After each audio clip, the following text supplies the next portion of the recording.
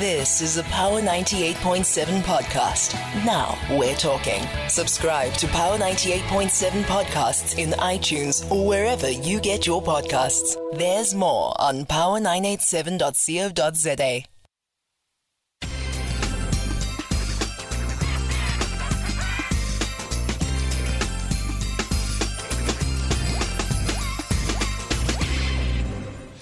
"25 days to go to," what am I saying? 20 days to go. 20 days to go to Christmas. That is all. Right, here we go. Let's start with this. Then I want us to go back to the conversation that we had yesterday with the Commissioner of the Border Management Authority about a story of a sting operation that they did over the weekend, which netted it stopped the over 400 children from being trafficked. Yeah, this is where things got a little bit unclear, because when we're speaking about they were attempted to be trafficked into the country, that's where things got a little bit confusing. But nonetheless, this was the anti-corruption unit and the South African police. This was a joint operation with the Border Management Authority, the Home Affairs Anti-Corruption Unit, and the South African Police Service. On Saturday night, they say they stopped the suspected trafficking of 443 young children, all aged under 8, into South Africa. Some experts say that the authorities might have interrupted a smuggling operation where Zimbabwean parents pay to have their children brought to South Africa for the festive season. Well, let's get more. Just try and get a bit of perspective on this one. I've got the co-founder and chairperson of Awareness for Child Trafficking, Hilary Leong, joining us on the line. Good morning to us. Good morning to you, rather, and thank you so much for joining us, Hilary Leong. Good morning. Thank you for having me on the show. Right.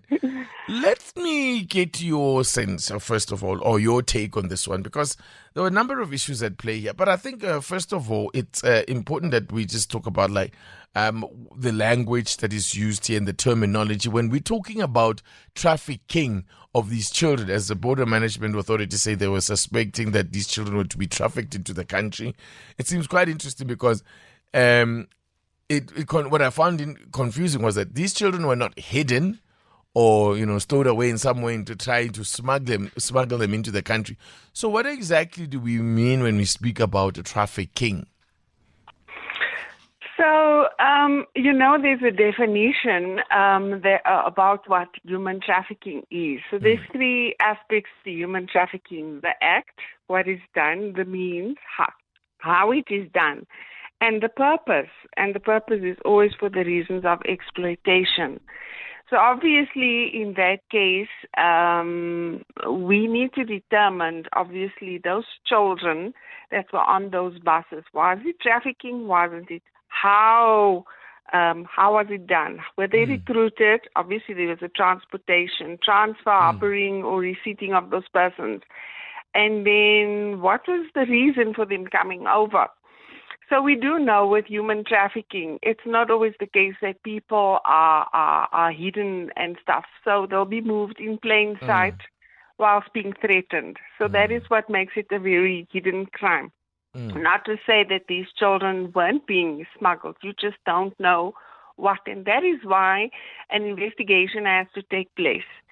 So they could have been threatened. There could have been people on that bus that work.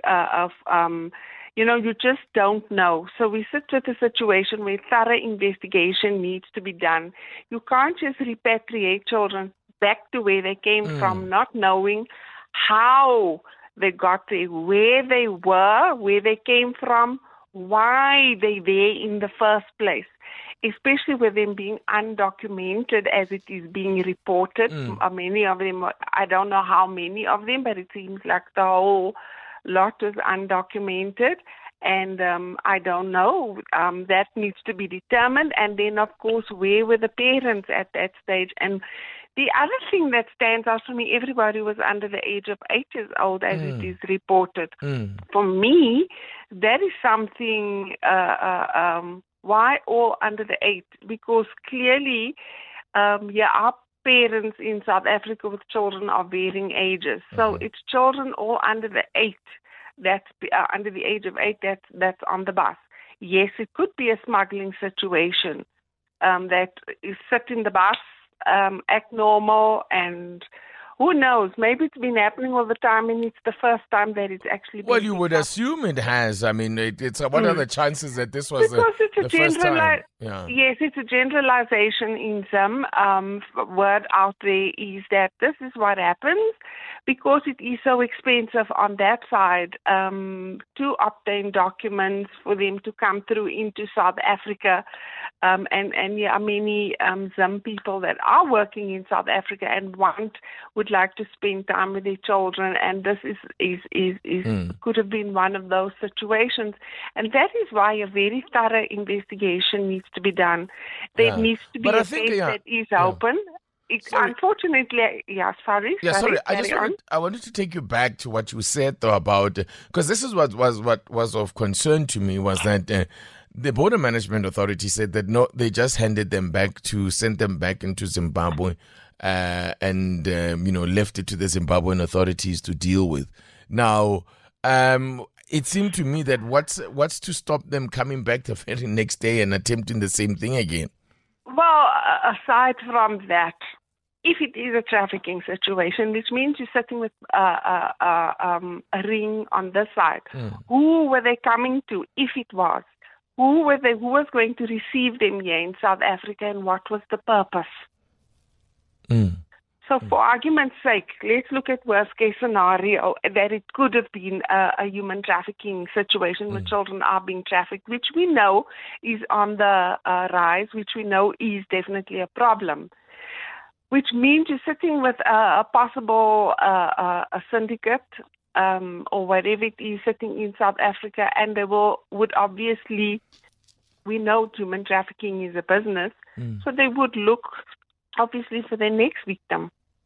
What is the next step to get children back across? So that is why, not saying to use a case needs to be opened and investigated, not just from the Zimbabwe side, but I think because we're sitting with a national problem here because it's cross-border, it does involve South Africa, so therefore you need to actually open that case, even if it is, but and investigate it very thoroughly. It cannot be just left, and it has to be determined that these children were either being trafficked or either being smuggled, but we need to get to the bottom of it. What about where there may be differences in terms of the law when it comes to how children are transported, whether you can travel with a child under 8 without documents? Perhaps in Zimbabwe they have a different dispensation from what it was. That's exactly why I say from South Africa's perspective, if the target was bringing them into South Africa, why? And that is why South Africa needs to delve into it, and South Africa also needs to find out and needs to be in the picture and work along with the authorities to find out what happened and why. It is very important. It cannot be left. It's for me. When I found out about it, my insides turned 100 times over just to think what could be the numerous reasons or the number of reasons why children will be brought into the country, other than the fact that maybe they want to spend time with their parents. 443 children on one day. On one day, all spread across different buses. All under the age of 8 years old. And I'm thinking, wow. Hilary Leong, thank you so much for coming on and for sharing your perspective and your take. I appreciate it. Thank you so much. Thank you to the listeners. Bye-bye. That's Hilary Leong, co-founder and chairperson of Awareness for Child Trafficking Africa. You've been listening to a Power 98.7 podcast. For more podcasts, visit power987.co.za or subscribe wherever you get your podcasts.